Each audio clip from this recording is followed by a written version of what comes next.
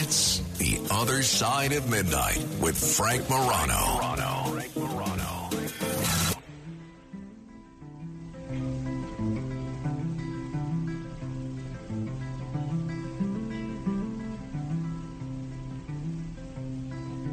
Come and sing a simple song of freedom. Sing it like you've never sung before.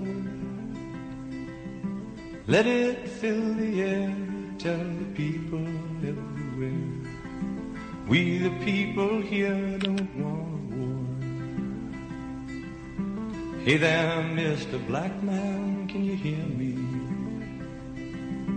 I don't want your diamonds or your game.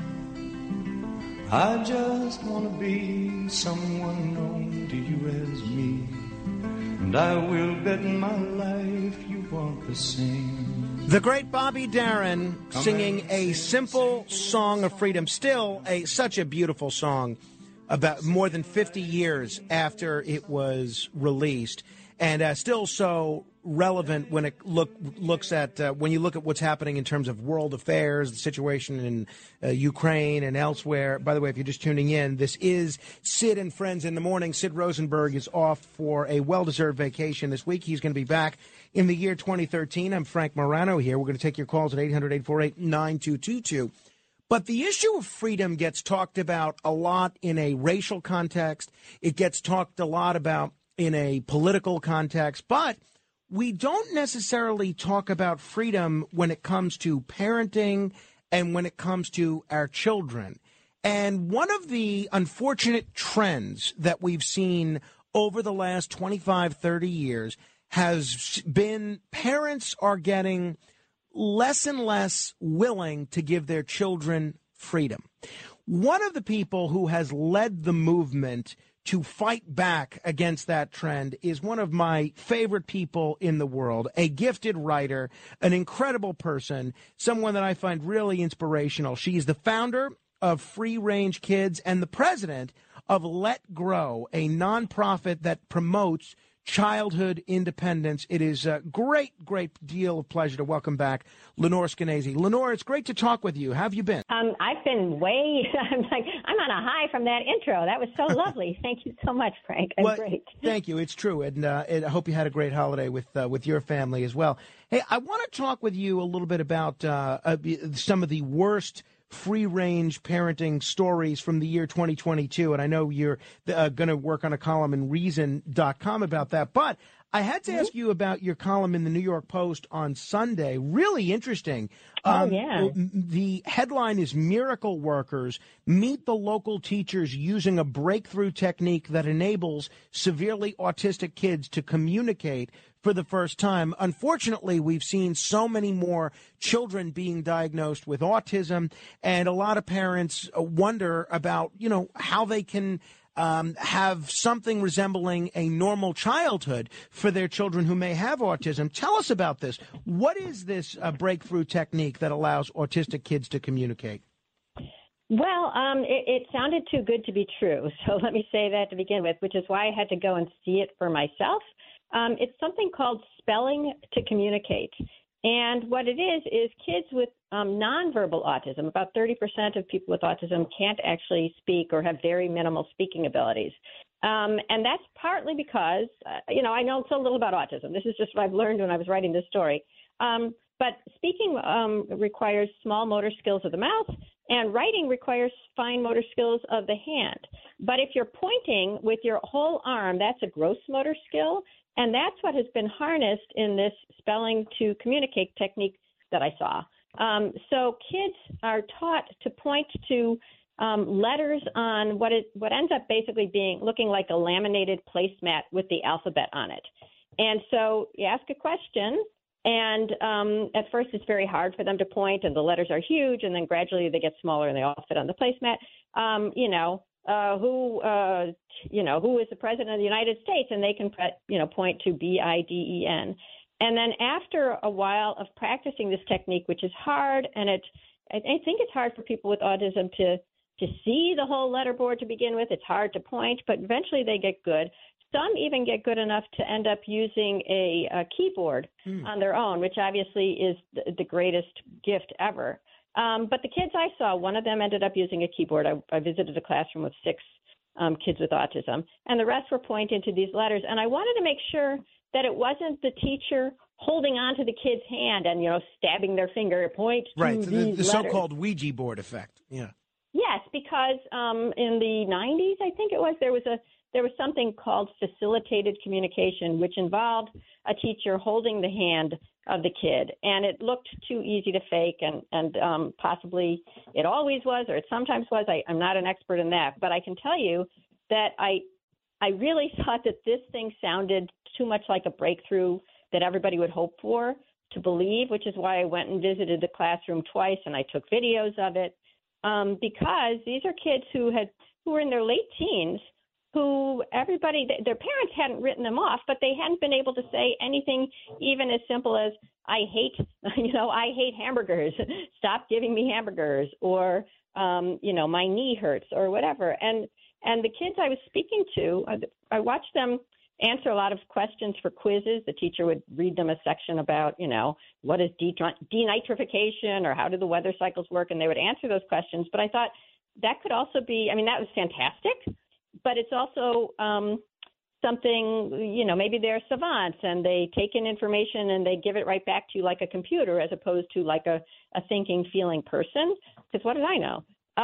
But then I was there and I got to ask questions of this one boy who's the son of the founder of the school. The school is called the Acton Academy of Eastern Long Island. It's in Riverhead. And I asked him, well, how did it feel before you could spell to communicate? Because he was 16 before he learned this. Now he's 18.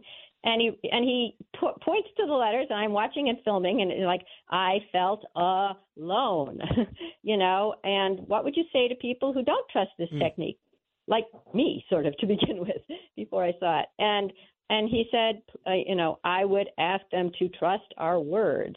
And, that was pretty astounding. Sure. And the idea that inside of at least these kids, the ones that I saw, inside of these kids with autism, there's a brain that is, that has a hard time moving its body and has a hard time with the world, and yet is thinking, seeing, feeling, and locked in.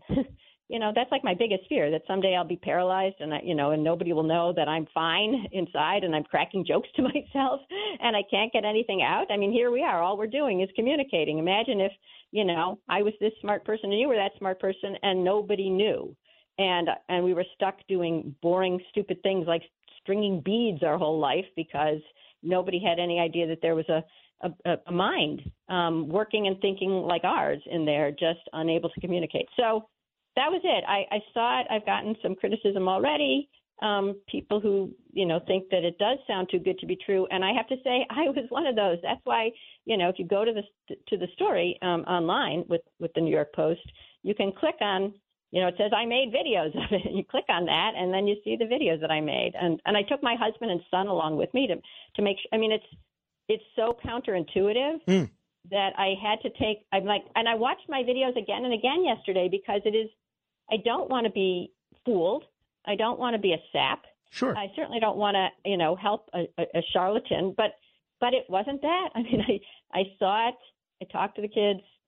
It's maybe it's just those 6 kids and some kids who wrote some books. But it was real, and I was stunned. If people haven't read the column, I've just linked to it on my Facebook page at facebook.com/Morano fan. People can read it, and then, as you mentioned, there is a link to the video. Last question about this, Lenore. There's going to be some people listening to this that might be parents or grandparents of autistic children that have a difficult time communicating.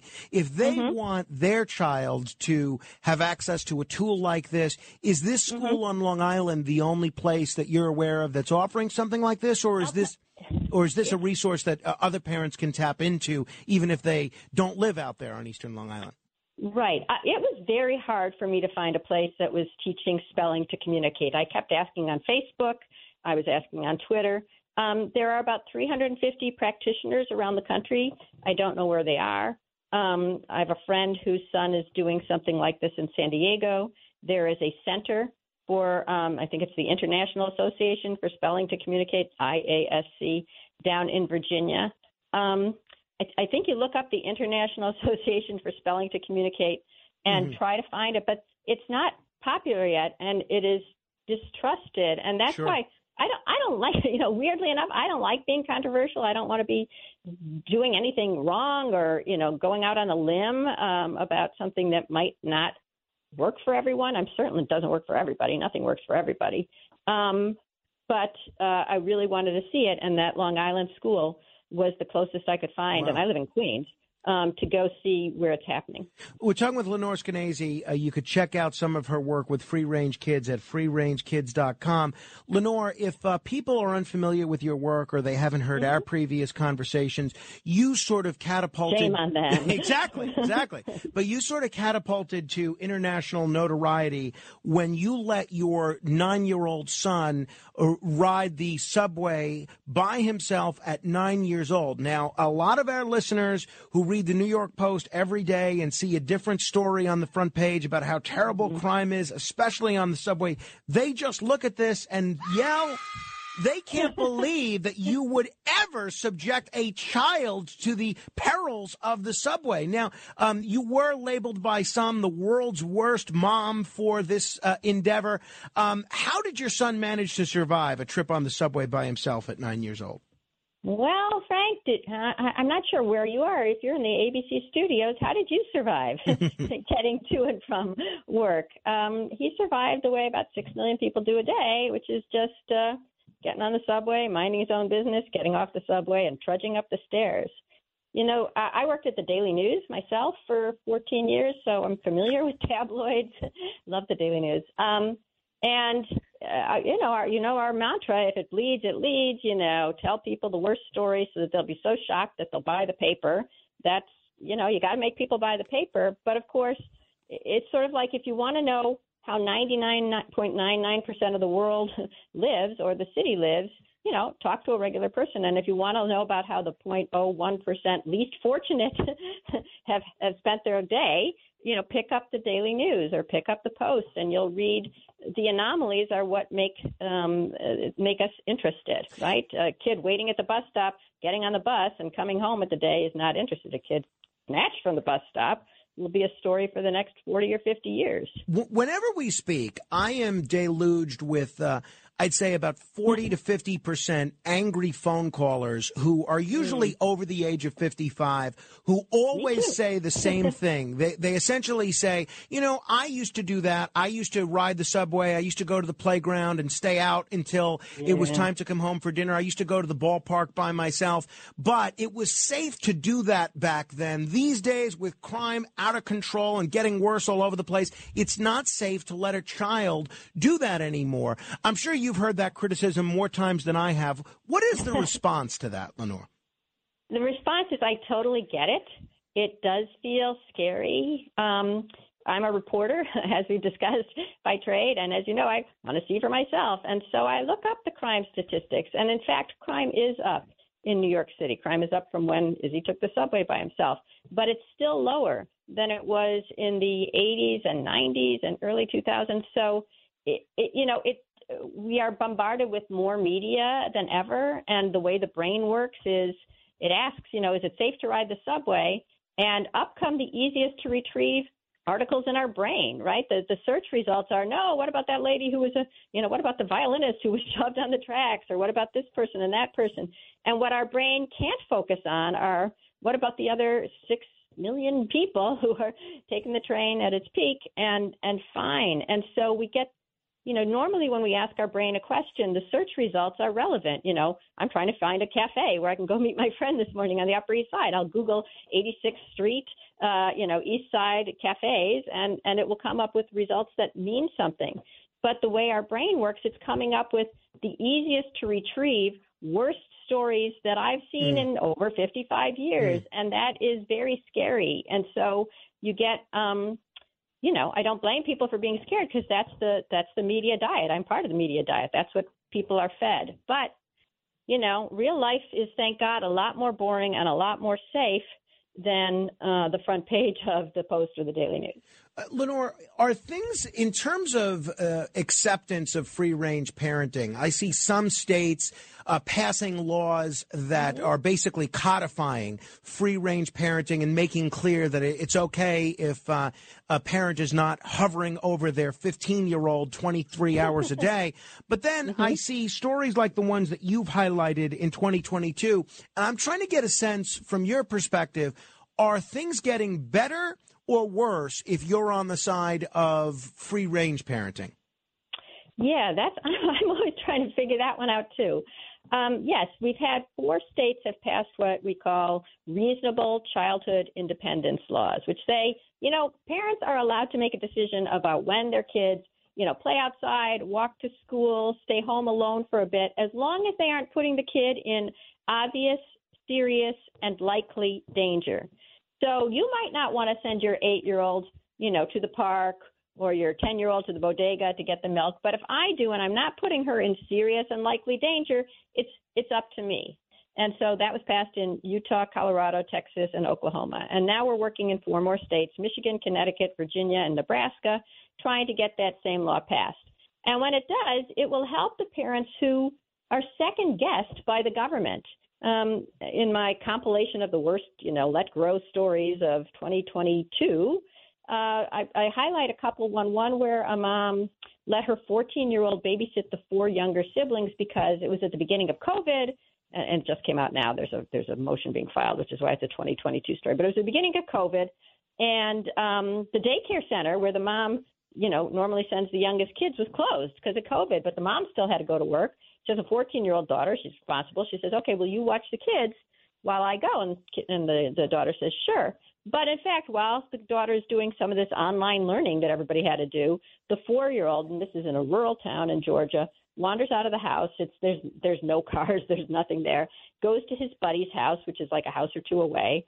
And the buddy's mom calls the cops. What an idiot. But she called the cops instead of just marching him over or letting him have a play date, giving him a peanut butter sandwich, and then marching him over. And the police arrested the mom, and they said that she put her kids in, or she recklessly endangered the kids. I don't think making a seat-of-the-pants decision on a day when the daycare is closed and you have a 14-year-old, even if the 14-year-old isn't perfect, I think you're allowed to have life happen. But they said the kid could have been kidnapped or run over by the non-existent cars or bitten by a venomous snake, my favorite thing. And it only takes a few minutes. The kid was only gone for like 10 or 15 minutes. But in that time, just think of how many snakes could have, organized themselves and come and attacked him with all their venom. So that was a crazy law. I mean, a crazy decision. And then there was a similar one where a mom let her 8-year-old was bothering the 2 younger kids in the car. They were half a mile from home. She made a decision that I think many of your listeners have made at some point.